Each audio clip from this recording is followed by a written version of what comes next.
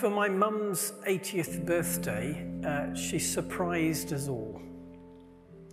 I'm not sure if I gave you 20 questions, you would come close to guessing what she chose as a celebration for her 80th birthday. Of all the things she could have wanted for her birthday, my mum decided she wanted to go to Anfield. And not on an Anfield Stadium tour, as Sam and I had done a few years before, but to celebrate her 80th birthday by watching a Liverpool game. Here's the evidence, Steve, if you could put the first one up. That's my mum, my brother, Sam, our son, and our eldest nephew, Alex, at Aintree before the game. The next one, that's my mum and Sam with their newly acquired scarves before the game. And the final one is mum sitting in the stands waiting for the game to start.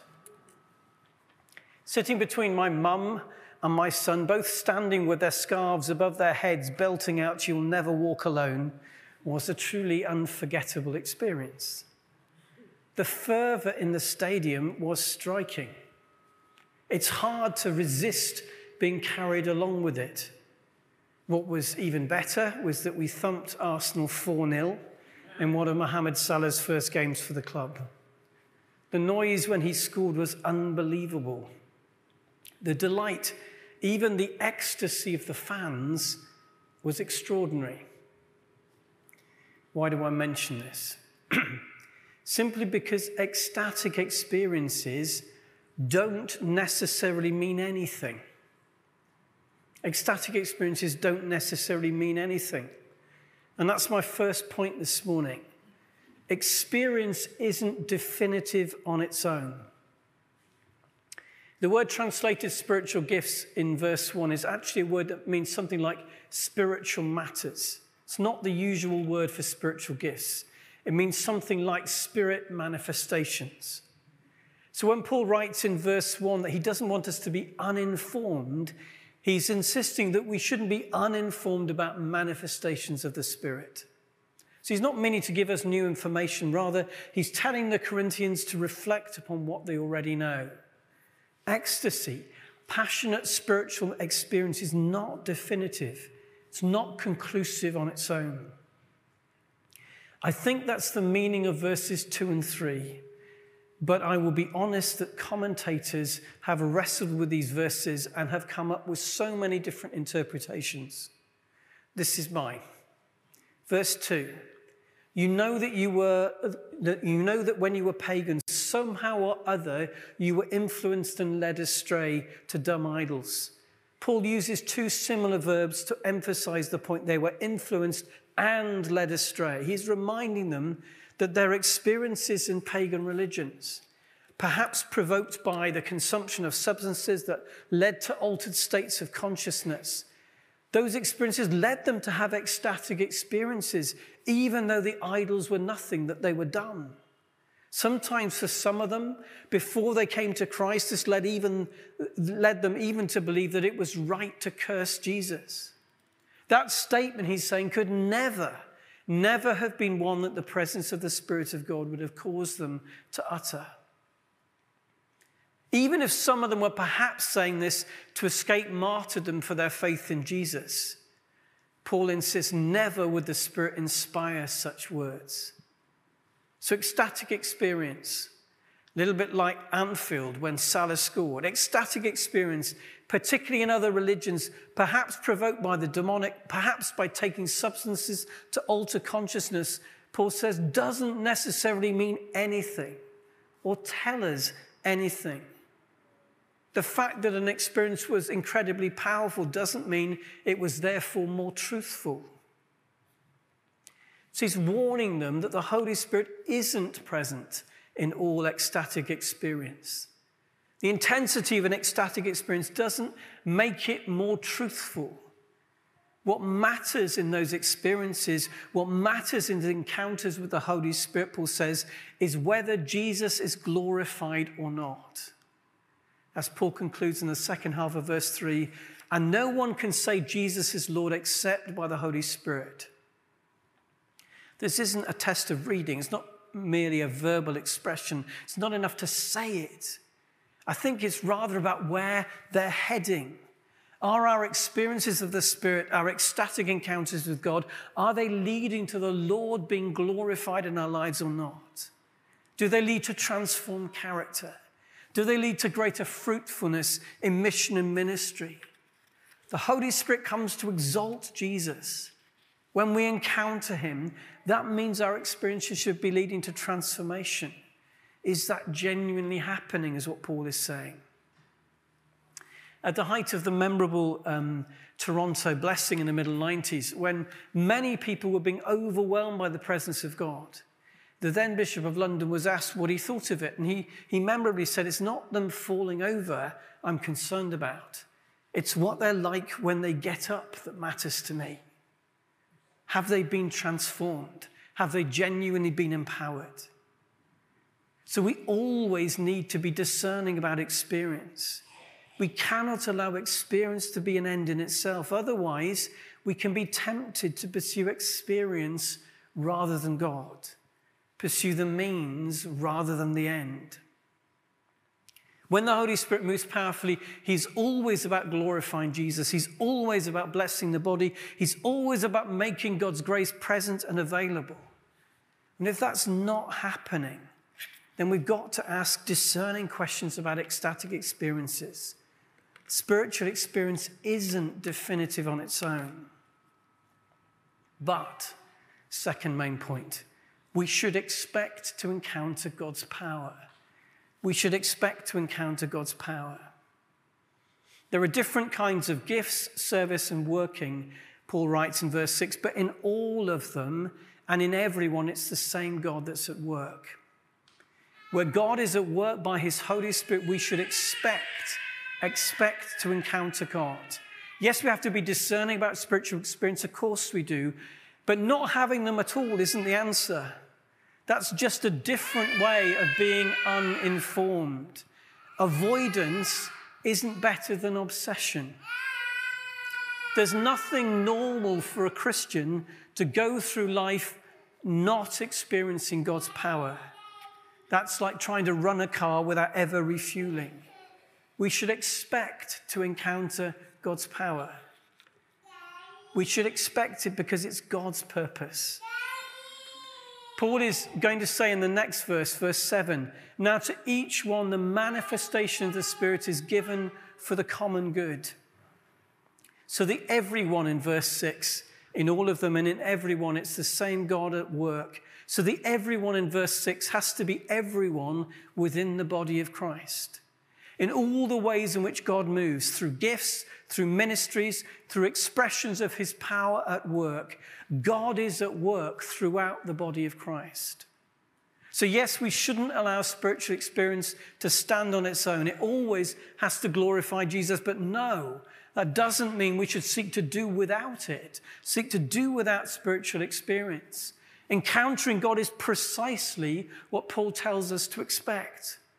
Whether it's through gifts, through ministries, through his grace at work, in manifestations of his presence and power, we should expect to encounter God.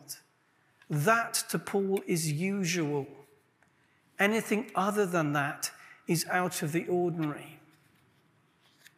Now, that might not be our experience. Might honestly not be what we want. But Paul is utterly clear here. We should expect God to be at work in all of these different ways. And in everyone, it is the same God at work.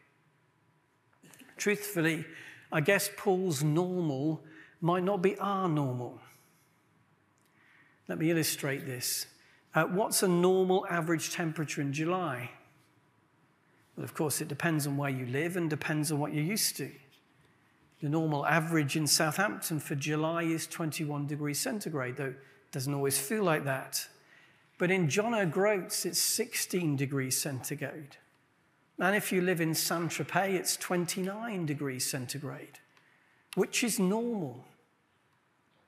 The risk is we've got used to a cooler temperature within the church over many generations, that we do not expect anything more than that.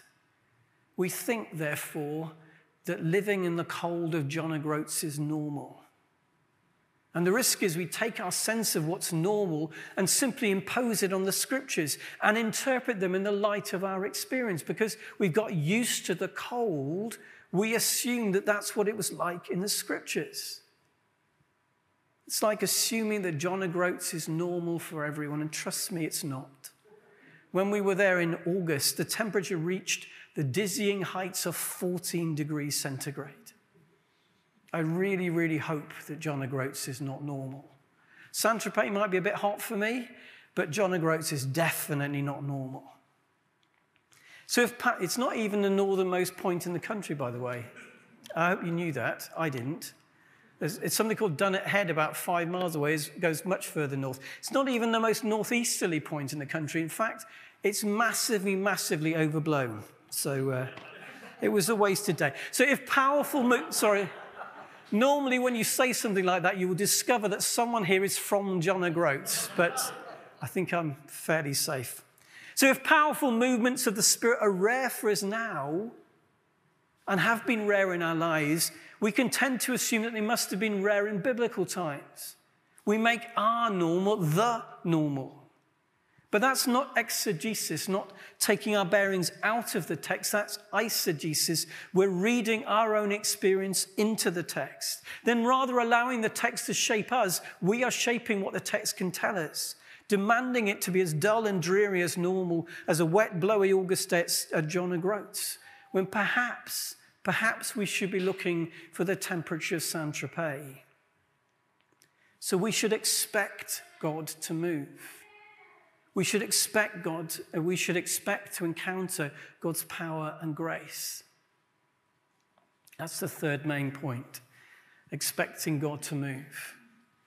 But if that's right, how should we expect it to happen? What might or should it look like? Well, Paul uses 3 words in our text to describe how God works. In passing, and I just put this in brackets if this isn't interesting, this is the earliest Trinitarian formula ever written down. And the fact that it can be written so straightforwardly without needing to be qualified, without needing to be defended, tells us that the experience of God as Father, Son, and Holy Spirit referenced here was utterly taken for granted. Close brackets. The first in verse 4 is charismata. Charismata. There are different kinds of charismata, but the same Spirit distributes them. This is often translated spiritual gifts, but I think it would be better translated grace gifts, because the first part of the word is charis, the word for grace. So yes, the Holy Spirit distributes charismata, but what he is distributing in our midst is grace. The charismata are ways in which the Holy Spirit makes God's grace present and available to God's people. How? By distributing it throughout the body of Christ. So that means we need a broader definition of grace. When Paul writes in Romans 12:3, for by the grace given me, I say to every one of you, he's clearly not thinking there about saving grace. He's thinking about the grace given to him to enable him to minister the kingdom of God. So grace as unmerited favor isn't just about our being saved from our sins through the cross. Grace has also got to cover how God's presence and power come to his people, not just to save us, but also to bless and empower us, to correct and inspire us. That too is God's grace, God's unmerited favor coming to us. And that's what the charismata do. They make God's grace present and available. They bring it within reach. We should expect the Spirit to distribute, therefore, charismata to us. And also expect those grace gifts to come in lots of different guises. The stress, both here and in Romans 12:6, is upon the variety of ways in which God gives his grace to us. As 1 Peter 4:10 tells us, each one of you should use whatever grace you have received to serve others as faithful stewards of God's grace in its various forms. The network course that we sometimes use identifies no fewer than 23 different charismata. And one of the great things about that course at the end is when I've done it in larger groups, you get everyone to stand and come to the front when they claim a particular gift as their own as we work through the list. And then you realize that actually all of us are gifted in different ways. And you realize that the interdependence of the tapestry that God weaves in our midst by giving different grace gifts to all of us. In all these 23 ways, the Spirit makes God's grace present and available through giving the charismata to his people. The second in verse 5 is diakonion. It's from that word we get the word deacon. Probably means ministries or offices. These are given, Paul tells us, by the Lord, a title that Paul routinely applies to Jesus. Another bit in brackets, a footnote if you like. That's the word that always translates Yahweh in the Greek translation of the Old Testament. So Paul is taking a word, the word for God and naming Jesus as the Lord. So Jesus, verse 5, is the one who gives ministries or offices to his church. 1 Corinthians 12:28 names 3, apostles, prophets, and teachers. There are other lists, but the point is that the Lord Jesus gives not just gifts, but offices to the church for its good. The Lord doesn't just gift the church these offices, of course. He also calls people to fulfill them in our midst. And the third in verse 6 is energimaton. You can hear energy at the beginning of that word. But energy is too lukewarm a word for this. Mighty works would be better, works that only God can do. And there's an overtone of effectiveness. God's mighty works achieve the purpose for which they're sent. We're talking about the breaking in of the miraculous. These ways of mighty working being attributed to God, attributed to the Father.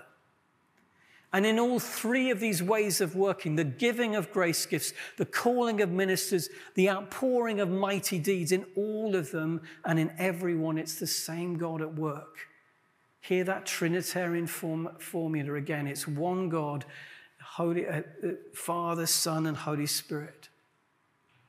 So these are the ways in which our God, Father, Son, and Holy Spirit interacts with and empowers the church. So we should be expecting God to move in these ways. So what does all this mean for us today? Well, first, let's be biblical about spirit manifestations. Let's be biblical about spiritual manifestations. It's easy to read our experience back into the Bible, and then rather than it transforming us, we risk subtly subverting, undercutting what it's actually teaching us. Then it's not shaping us, we are shaping it. We may not have or want the gift of tongues as in a particular prayer language, though I wonder whether you've ever asked for it, but we cannot say that it's unbiblical. We may not have the gift of faith as in a capacity given in the moment to believe that what God has promised will happen as we pray, but we cannot say that it's unbiblical. We may not have the gift of prophecy, which in passing is clearly distinguished from teaching in Romans 12, 6 and 7, because some folk would now say that prophecy is under the teaching office, but we cannot say that it is not biblical. The Bible distinguishes them from one another. We may not practice them. We may not want to receive them, though they are God's prescription for the church. But we cannot honestly say that they are not biblical. Now, yes, sometimes they get misused. So let's learn to use them well. Let's make sure that they're genuinely bringing glory to Jesus, which is always the acid test that the Holy Spirit is really at work. But saying we'll never use them because they may get misused is like saying you'll never dance because you might twist an ankle, or you'll never risk going on a date with someone because you might break up with them. This is God's intention to grow and bless the church through 23 different charismata. If we say we don't need them, which some do, if we say we don't want them, which is at least more honest, we're actually saying that we know better than God himself what the church needs to function well. Surely let's choose to be biblical about the manifestations of the Spirit. Surely let's choose to be biblical, not uninformed. Second, let's put into practice what God has shown us. Put into practice what God has shown us. Paul isn't giving them new information in verse 1. He's just asking them to act upon it. There's an element with some of the charismata that we're trying to recover stuff that's lost, trying to look at the pages of Scripture and ask God to help us step into what we see there. A couple of analogies I could give. I started to become interested in bird watching in my teenage years. And it was astonishing what I started to see when I actually knew how to look. I remember the first time I saw a goldfinch through binoculars, and it was astonishing. The first time I saw a kingfisher, well, it's like something has flown in from a Disney cartoon, because the back of a kingfisher is iridescent, kind of turquoise blue. They are astonishing birds to see. And you think, were they there before I knew how to look for them? Similarly, with spiritual gifts, you might think, well, I've just not seen this. But maybe you've just not looked for it. Maybe you've not prayed for it. Maybe you've not sought to step into it.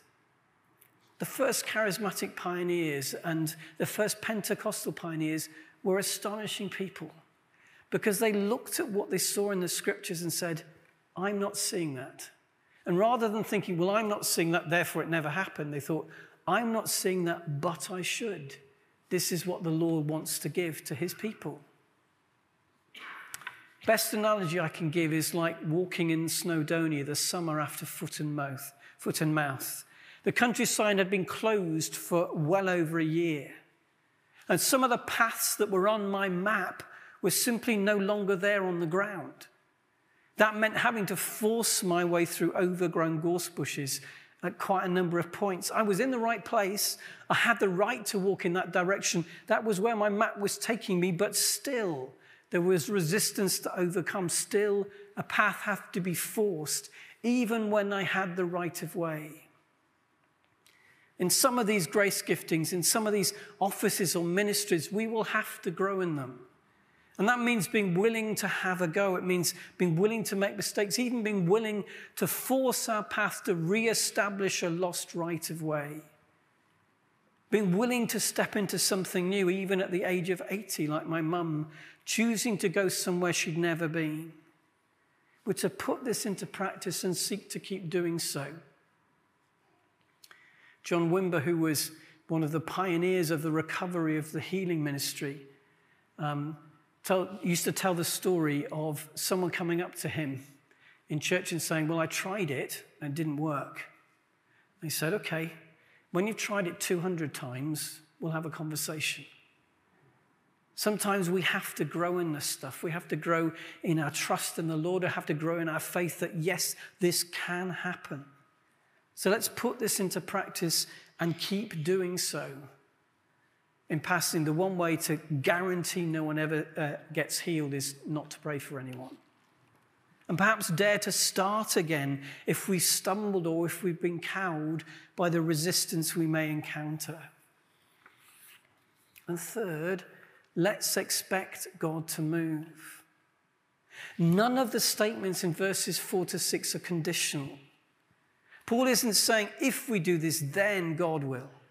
Paul is saying that God is working in these ways. Not that he might, but that he is. This is his heart towards us. This is his purpose that he's pursuing in and through us. So let's expect God to move. We've got the map, but the map is pointless unless we seek to follow it. We've got the map. I've got lots of maps of lots of places I would love to walk, but haven't yet made there. We have to step into it if the map is to become real for us. Let's expect to see grace gifts poured out on us and through us as the Spirit distributes them. Let's expect to see ministries being raised up as the Lord Jesus calls them forth. Let's look for God's mighty deeds to be renewed in and through us. For in all of them and in everyone, it is the same God at work. Let's be expectant. Let's be bold in asking for God to move as he has promised. Let's be bold in learning to walk with the Holy Spirit. It's not like that moment. I mean, it's still the case most of the time. It's not like that moment when you actually come to ask someone to marry you, but you have no idea what they're going to say. That's not a good moment. It's not a good moment for anyone. We are asking God for something he wants to do, something that he is doing. We're asking to become partners with him in taking this stuff forward. Let's be bold in rediscovering paths that are overgrown. Let's be courageous into stepping into everything he longs to give us. Let's expect God to move. Amen.